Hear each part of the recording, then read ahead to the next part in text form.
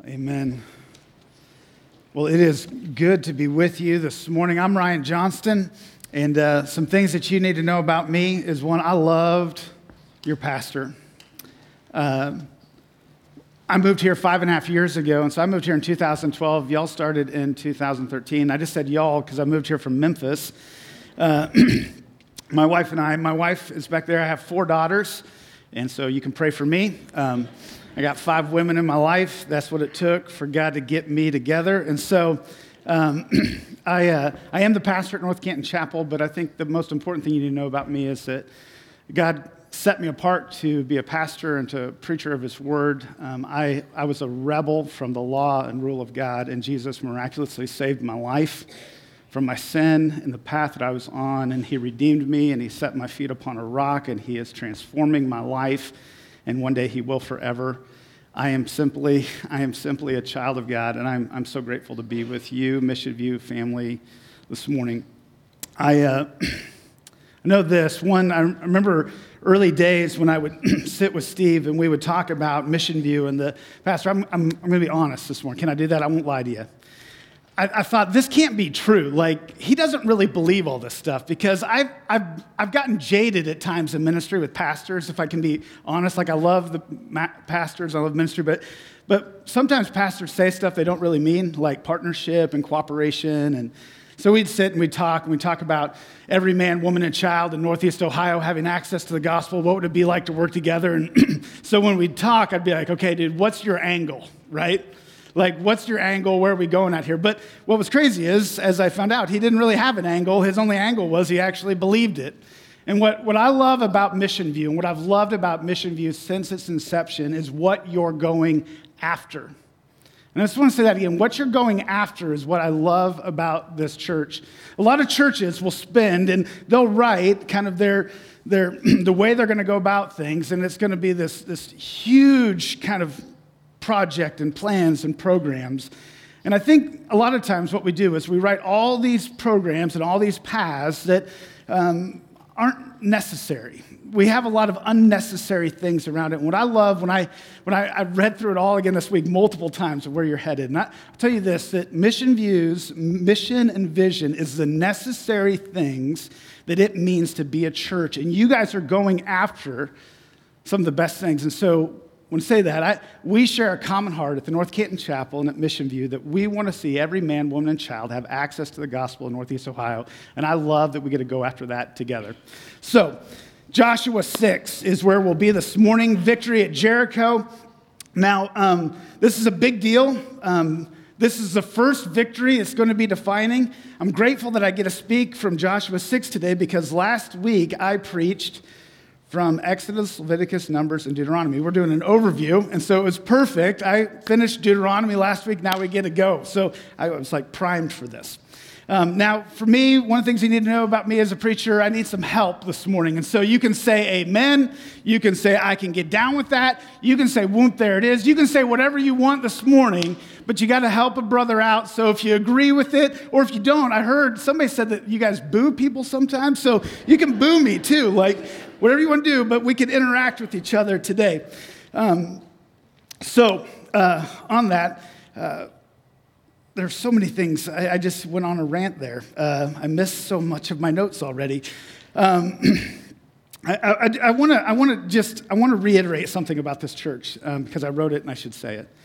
I believe that the missional activation of the priesthood of believers is at the very center of what Jesus has called us to do. And that's, again, what I love about this church is this isn't about a pastor. This isn't about a ministry staff. This is about each of us individually embracing our God-given missional DNA that the Holy Spirit of God has put in us and activating that in every day of our life.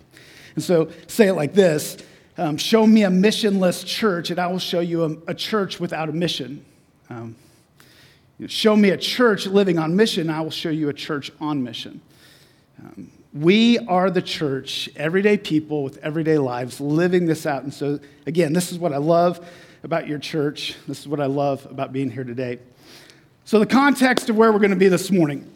So Genesis, right? We have the beginning of all things. The people of God end in the land of they're in the land of Canaan. A famine comes to land. They come into the Exodus, and this is all fairly important because we have this 40-year gap from Moses. So Moses is going to be called from the burning bush, and Moses is going to be called from the burning bush, and then he's going to go into the land of Egypt, back into the land of Egypt. He's going to free the people, the 10 plagues. They're going to cross the Red Sea, and they're going to take 40 years to go on an 11-day journey out of their disobedience.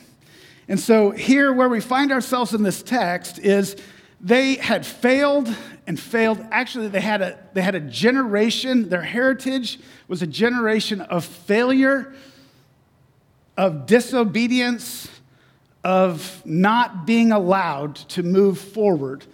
But today, the victory at Jericho, it is this first big victory, and it will actually, Joshua will always, even summarized in the book of Hebrews, it'll talk about this first battle as the victory. It is the defining battle in which all the other battles will be kind of lumped underneath.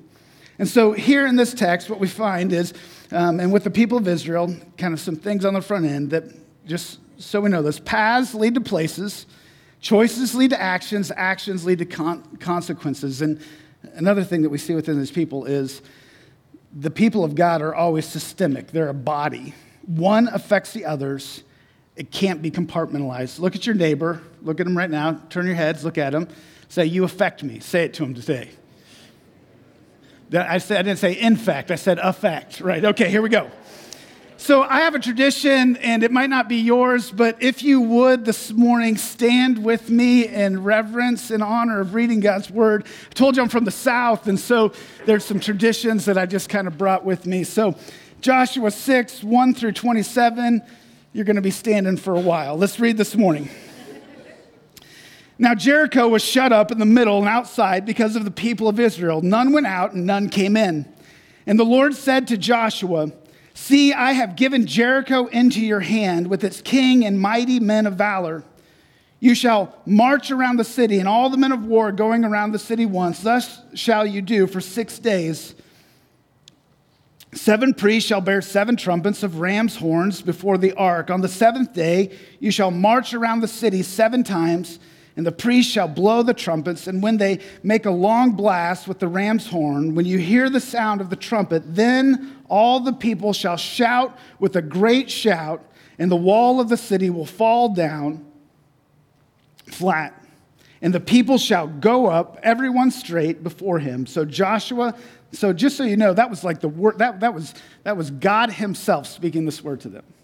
So Joshua, the son of Nun, called the priests and said to them, take up the ark of the covenant and let the 7 priests bear 7 trumpets of ram's horns before the ark of the Lord. And he said to the people, go forward, march around the city, and let the armed men pass on before the ark of the Lord.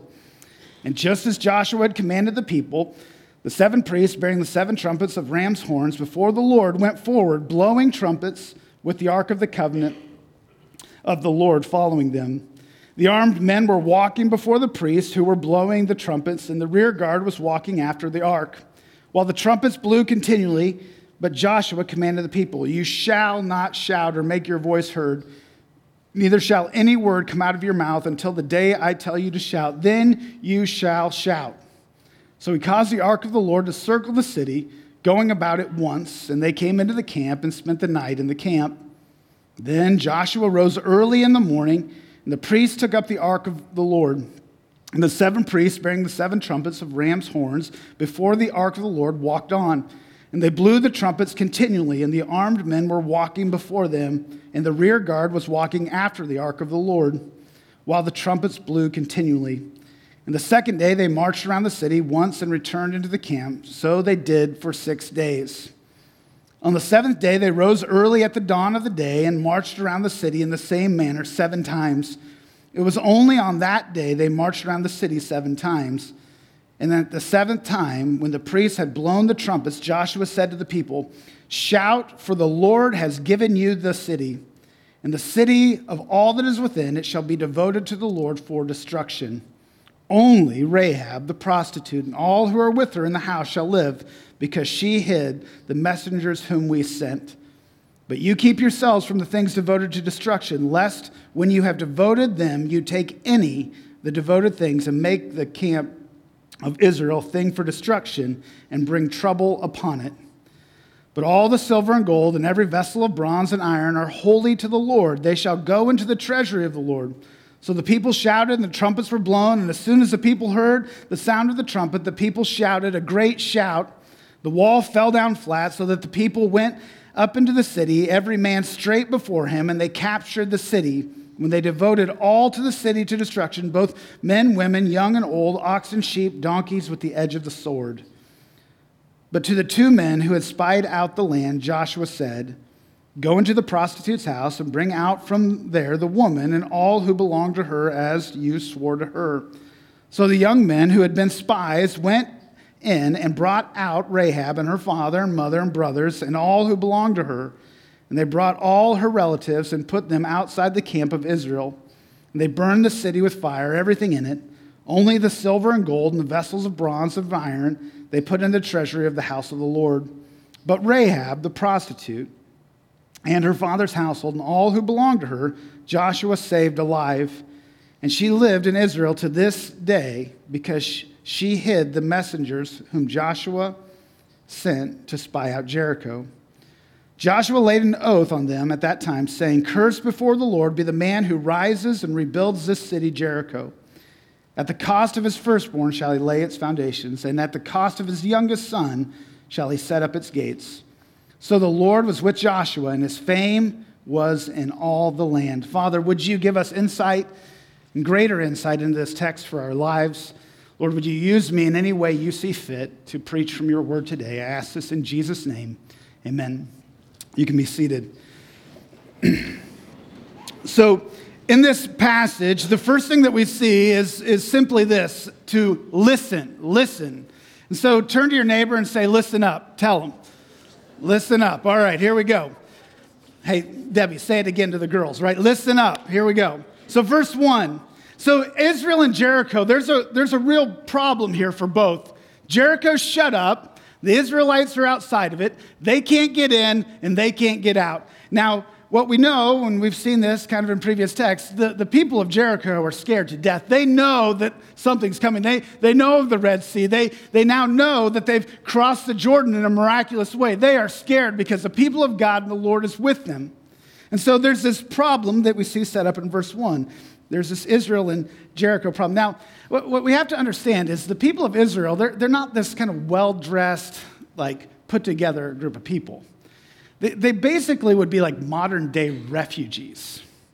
Now, I don't know if you know about like weird things about refugees. When we've done ministry and work at times with different groups who work with refugees, and when they come to America, you have to learn things like, hey, this is macaroni. This is how you boil it.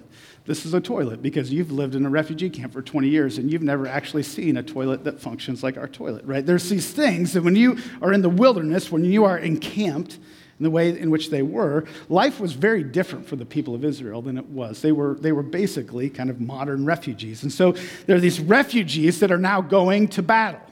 And so the people are scared because God has been acting in miraculous ways. So verses 2 through 5, there are these military tactics that are from God. Now, just so you know, if you're ever going to war and God tells you what to do, it's a good idea to do what he does, right? We're just going to agree on that. And so here's the tactics. It's yours, right? He says, the kings and the mighty men of valor. So who were they afraid of? The kings and the mighty men of valor. And so God, out of the gates, when he says this to him, says, hey, don't be afraid, because the people you're most afraid of, I got it. So he says, it's yours. You're going to take it. So what you're going to do is you are going to march around the city, right? All the men of war for 6 days. 7 priests, 7 trumpets, right, before the ark. And so we're going to march this thing around. And then on day 7, you're going to go 7 times around. You're going to blow the trumpets continually, long shouts, and then at the very end, you're going to shout, you're going to take the city. All right, so this is the battle plan from God. So verses 6 and 7, what happens is he repeats it. And so Joshua goes and he's listened to God. So this is like his preacher moment. Like I didn't write the mail, right? Joshua didn't write the battle plan. He's just going to deliver it. And so he takes the plan and he delivers it. He repeats it, delivers the mail, gives them the word of the Lord. So again, key to this is listen up. So I don't know if you've ever done this, but have you ever been in a conversation with somebody and all of a sudden you realized about 5 minutes in that they've been talking, but you stopped listening? Has anybody ever done this? Did I tell you I live with 5 women? And so I just offended somebody. And so I've done this before, this moment where you're listening and all of a sudden I stopped listening. I don't know what's happening. See, in this, the key to listening is deciding on who the spotlight's going to be on in the conversation. Now, I think one of the major problems we have with listening is, if I read my Bible right, we have this thing called depravity. We have this thing called excessive selfishness and pride. And in our selfishness, what do we tend to do? We tend to put the spotlight on ourselves. And when we put our spotlights on ourselves, it's really hard to listen to anyone else. And so, would you say it's fairly important to listen to God? Would you agree with that? I mean, sort of important to listen to God, maybe, right? And so God is speaking here to Joshua.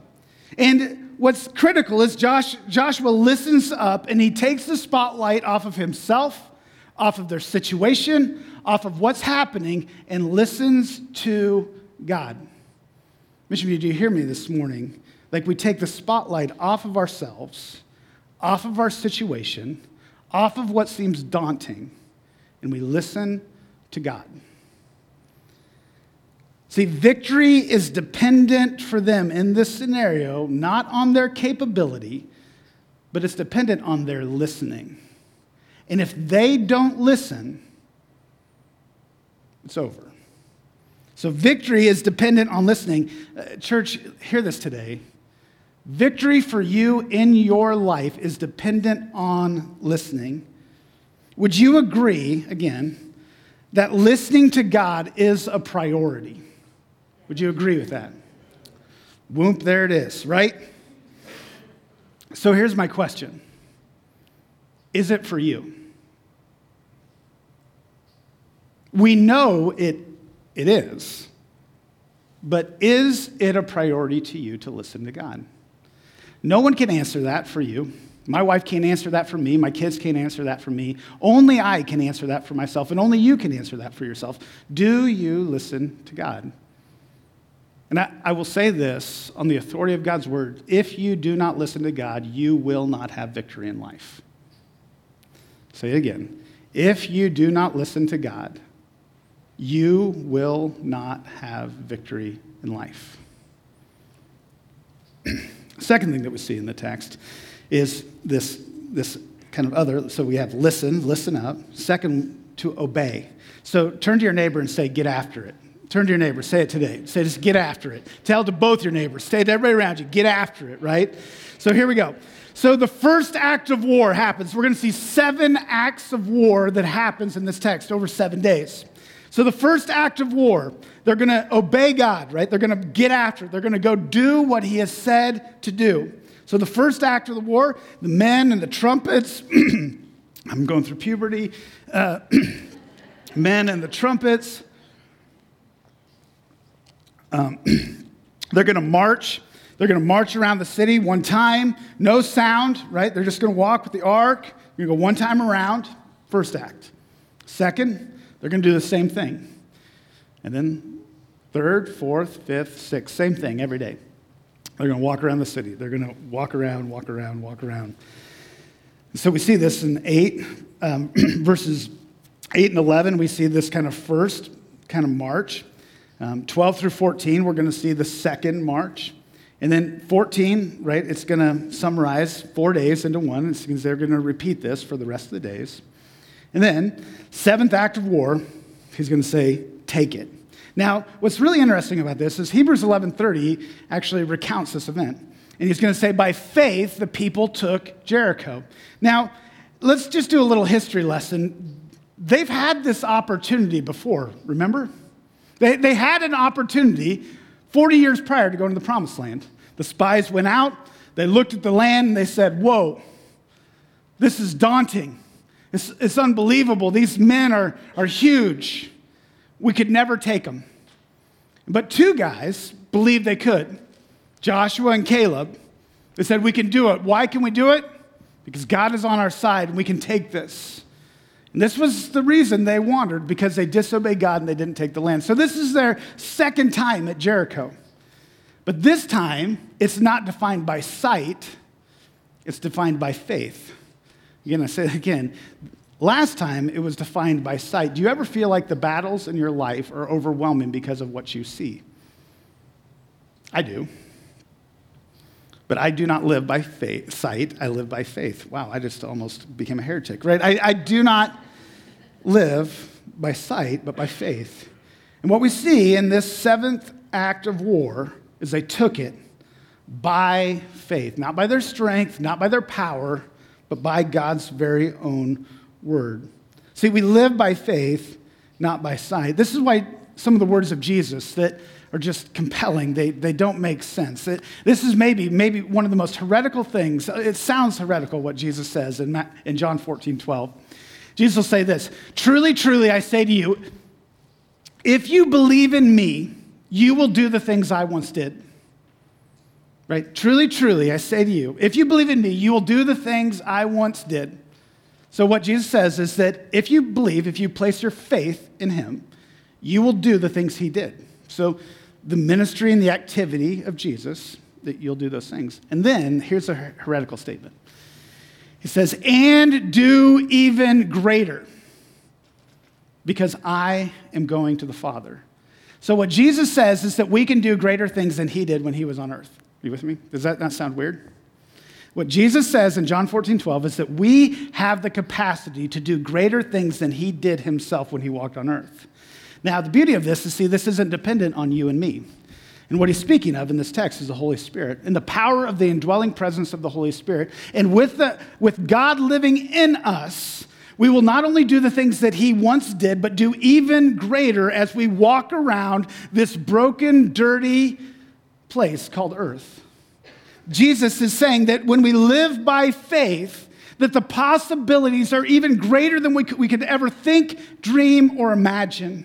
Now, church, I don't know if you believe that, but I would say this, if we want to see his mission come to bear in this world, we have to believe that. And if we don't believe that in the everyday of our life, we will only achieve that which we can live in our own strength. And oftentimes we'll stop moving forward because we have a tendency to live by sight. And we will say, just like they did, it's too big, it's too hard, the mountain's too high, I can't press on. But here, we see the opposite. They said, God said it, we believe it, and we're going to move forward into victory, trusting that we can overcome through him. So in this text, what we see is obedience. God gave clear instructions with clear consequences if we don't obey. And they moved forward with those clear instructions in faithfulness. And they took the city. See, wouldn't it be easy for us to obey God if he were just to speak to us clearly? I mean, he spoke so clearly to them in the text of what he would have them to do. But don't you feel like that? If he would speak that clearly to me, I would act just like he did. Oh, wait. He has. Hasn't he spoken fairly clearly to us? I'll give you 3 grades that he gave us. And there's a lot more than this. I'll give you 3 grades. He gave us the Great Commandment. In the Great Commandment, he says this, love the Lord your God with all your heart, with all your soul, with all your strength, with all your mind, and love your neighbor as yourself. So basically what he says is live completely selflessly, and you'll do that by loving him first, loving others second, placing yourself third. Then he's going to not only give that, now the other one that we know is the Great Commandment. He's going to say, now go about your life, like go as you go, make disciples, that which God has given you entrust and give to others who are faithful. Paul said this, Timothy, these things I've entrusted to you, you entrust to faithful men who will entrust it to others. giving away of our faith to others as we get it. That I'm not just a consumer. I just don't eat seed, but I take seed and I sow seed with my life. Right? So those are two. But he actually gave this other one that is why I'm here today, I think. Because you had a pastor that believed this. In the great collaboration. See, there's a great commission, there's a great commandment, but Jesus also prayed a great collaboration in John 17. He says, oh, that they would be one as we are one. That we are one body. It's systemic. That we affect one another, not just here at Mission View. The Big C Church, those who are redeemed by the blood of Jesus, commissioned to this greater movement that he has embarked on in this world. See, church, we have these commissions. God has spoken clearly to us. Yet often we just kind of want to do our thing and do his thing on the side. We'll never glorify him with our lives by doing this on the side. It is the priority of life. I'll tell you why I do it. The reason I do it is because I said it earlier, but my life was redeemed by Jesus Christ, and simply I haven't gotten over what he did for me on the cross. And to think about dishonoring him by belittling another person, by chasing after the sin I once did, it wounds my heart to think I would ever dishonor my Savior in any way in my flesh. And I know I do still. I hate it. But in us, that we have this greater motivation in our life to honor him with all that we are. Really what this hinges on, and what it hinged on for them, was that for us it hinges on this, that Jesus is Lord, and because he is Lord, my life is now on his mission. So what the people of Israel did is they obeyed God. They listened to God. So they listened up, they got after it, and they did what he said. And the third, which is kind of the summary of the whole thing, I think, of why this victory. This was a really fun sermon to prepare for because I just got to hang out in Joshua 1 through 6 all week and read it over and over and over again. But I really believe, as I read it, that really the reason they had victory was simply they were surrendered to God. The first time they didn't have victory because they were not surrendered. This time they had victory because they were surrendered. So turn to your neighbor, say to him, stay down. Say it again. Come on, wake up. Stay down, right? Surrender, stay down. So why were they victorious? Go back a little bit. In chapter 3, verse 5, God said this to them, consecrate yourselves. That word consecrate is this wonderful word in Scripture, which is this kind of all in, let loose, get holy, get the garbage out, clean house, devote yourself to God alone. Go away for a day, 2 days, for a week. Do whatever it takes to get yourself right. This moment of consecrating, saying, I don't treasure silver, I don't treasure gold, I don't treasure any of this stuff anymore. God, I treasure you most. Consecrate yourselves. So he calls them to consecrate themselves to full devotion. They do it. In chapter 5, I love the guy that was here last week. I love Taylor. He is such an awesome guy. And I love it that he had to preach on circumcision. It was wonderful. But in this act of circumcision, as they went in, it was another way. And it was like on top of this consecration that he called them to humble themselves under the mighty hand of God and obey him at painstaking cost. But to do it his way, do it the right way, not to do it their way. And just so you know, through the rest of Scripture, the people of Israel, where they get it wrong is when they go at it their way rather than God's way. When David decides to bring the ark on an ox cart rather than with the Levites. And when he does it his way, people die, literally. When he does it God's way, he dances naked in the streets, which that's a whole other story, right? So surrender, to stay down, to consecrate yourselves. They circumcise themselves. They humble themselves under it. But then there's tucked in this lady named Rahab. Why was Rahab victorious and not destroyed? Well, I think it was because of her committed confession. In 2:11, she says this, "For the Lord your God, he is God in the heavens, above and on the earth below." It was a confession of consecration. It was a confession of saying, this is who your God is. I believe, I am fearful, I submit. See, there's these other verses in Scripture that have this kind of surrender tone. In the Old Testament, in Psalm 73, 25, 26, this is just like a great mantra of life. Whom have I in heaven but you? And there is nothing on earth I desire besides you. My flesh and my heart may fail, but God is the strength of my heart and my portion forever. It's this thing that you could just say over and over again. Whom have I in heaven but you? There's nothing on earth I desire besides you. For my flesh and my heart, they may fail, but God is the strength of my heart and my portion forever. Paul says it like this in Galatians 2:20. I have been crucified with Christ. It's no longer I who lives, but Christ who lives in me. In this life I live in the flesh. I'll live by faith in the one who loved me and gave himself for me.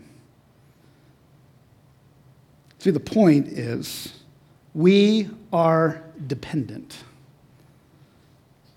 We are dependent. And that's not a great position to find ourselves in a world that says that you're something, that you're amazing, that think better about yourself, boost up your self-esteem. Like, this is kind of the constant message around us. But what the Bible says is that, no, you aren't that great, but your God is really great. And in him, you will be loved and treasured more than you could ever think, dream, or imagine. You'll be loved so much that you'll make these statements that'll say like this: I've been crucified with Christ. It's no longer I who lives, but Christ who lives in me. In this life I live in the flesh. I'll live by faith in the one who loved me and gave himself for me.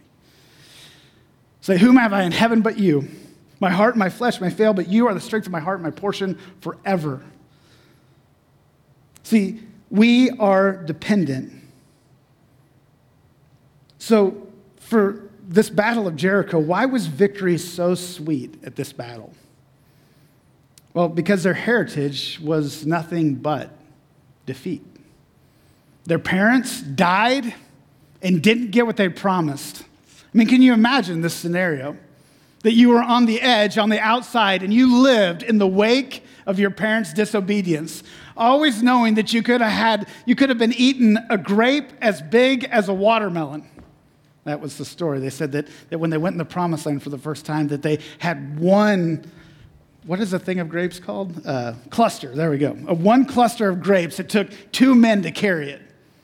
Your whole life, you knew that there had been a promise. Your parents had disobeyed, and you were stuck out forever. So why was Jericho so sweet? Because this was the first time that they saw victory out of obedience, not anymore kind of dealing with the disobedience of their life. Now, I don't know about you, but for me, my victory is sweet in Jesus because I know what defeat is. I know what it means to rebel from him. I know what it means to dishonor him. I know what it means to live outside of his law. And I also know how sweet victory is in him, how sweet it is to have my sin defeated at the cross of Calvary, to know what it's like that I won't taste the grave, but I will be forever at peace with my Savior in heaven when I die. I have victory in Jesus. See, victory was sweet because they knew they'd been defeated. So the text, what do we get out of it? Well, I think to listen up, get after it, stay down, humble ourselves. John 16:33, it says, in the world you will have tribulation, but take heart, I have overcome the world. They had victory in Jericho because God was with them and they obeyed him and they did it as he told them to. Church, this morning, we have victory because we have a Savior who has overcome the world. He has defeated sin, death, hell, and the grave, and we can have life in and through him. So I'll say the gospel in 2 ways as we conclude. 1, the gospel saves. And 2, the gospel trains. The gospel saves in this way, that Jesus Christ knew our issue, right? Jesus knew, God knew that we had no way to him because of our sin. We were created in the very, very image of God to live out his intended ways in this world. But we rebelled against him, not only us, all humanity, Adam and Eve. Eve said to God in the garden, "Thanks for making me, no thanks for telling me how to live." And she rebelled against him, and so have you and I. We have said to God, "Thanks for making us, no thanks for telling us how to live." But Jesus came in the flesh. He knelt down. He walked on this planet. He was crucified. He was buried. He rose from the dead. Jesus was brutally beaten for our sins on the cross. Jesus was buried, but Jesus rose from the grave. He ascended to heaven. He defeated death, hell, and the grave. And it says in the scripture that through him, by confession of sin, by repenting of our sins and turning in faith, we can have eternal life in him. The gospel saves us. But I also believe in life that the gospel trains us. See, the number one issue that we have in life is we lose sight of the cross. This is why Paul says it. I quoted it a few times. I've been crucified with Christ. It's no longer I who lives, but Christ who lives in me. In this life I live in the flesh, I'll live by faith. And I think this is where the gospel trained him and motivated him. I'll live by faith in the one who loved me and gave himself for me. Every spiritual giant I've ever met, they've never gotten over the cross. The redemptive work that Jesus has done, they just can't quite get over it. And it motivates them to do all they do. And so Mission View Church, I would say this to you today. Hold tight to your mission. Don't lose sight of it.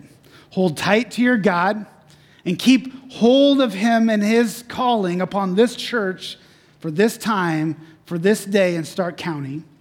We live in a day in Stark County unlike any other in history in this land.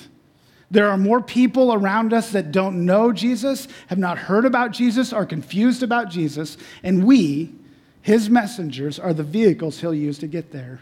And so we better listen up, we better get after it, and we better stay down as we go. And I believe as we do, we as a body will see God do even greater things than we could ever think or imagine in our land. If you will, let's pray together. Father, we thank you so much for the cross. We thank you for Jesus. We thank you for what you have done. That, Lord, you did a work for us that we could not do on our own. Lord, I thank you for this body, for who they are, for what they're going after. And Lord, I pray, Lord, that you would help them to listen to you as a whole and as individuals. Lord, we recognize that if we don't listen to you, we will have no victory. Lord, help us to listen. In our listening, Lord, help it not to stop there. Help us to move forward, to get after it, to obey you in the normal, everyday stuff of life, in loving you, in loving our neighbors, in making disciples, in being one. As you said, Lord, in John 17, that we would be one as you. Lord, unite us together under your banner, under your blood, Jesus. And Lord, help us. Help us to be a people that stay down, that don't think of ourselves more highly than we ought, but see you high and exalted. And Jesus, bow down to you. It says in Scripture, Lord, that every tongue will confess, every knee will bow to you, Jesus, Lord. So, Lord, as we respond this morning, help us to respond to you in obedience to whatever you've said this morning. But collectively, help us to get down, to bow down, to stay down, to surrender. Lord, I ask this in your name, in the name of Jesus. Amen.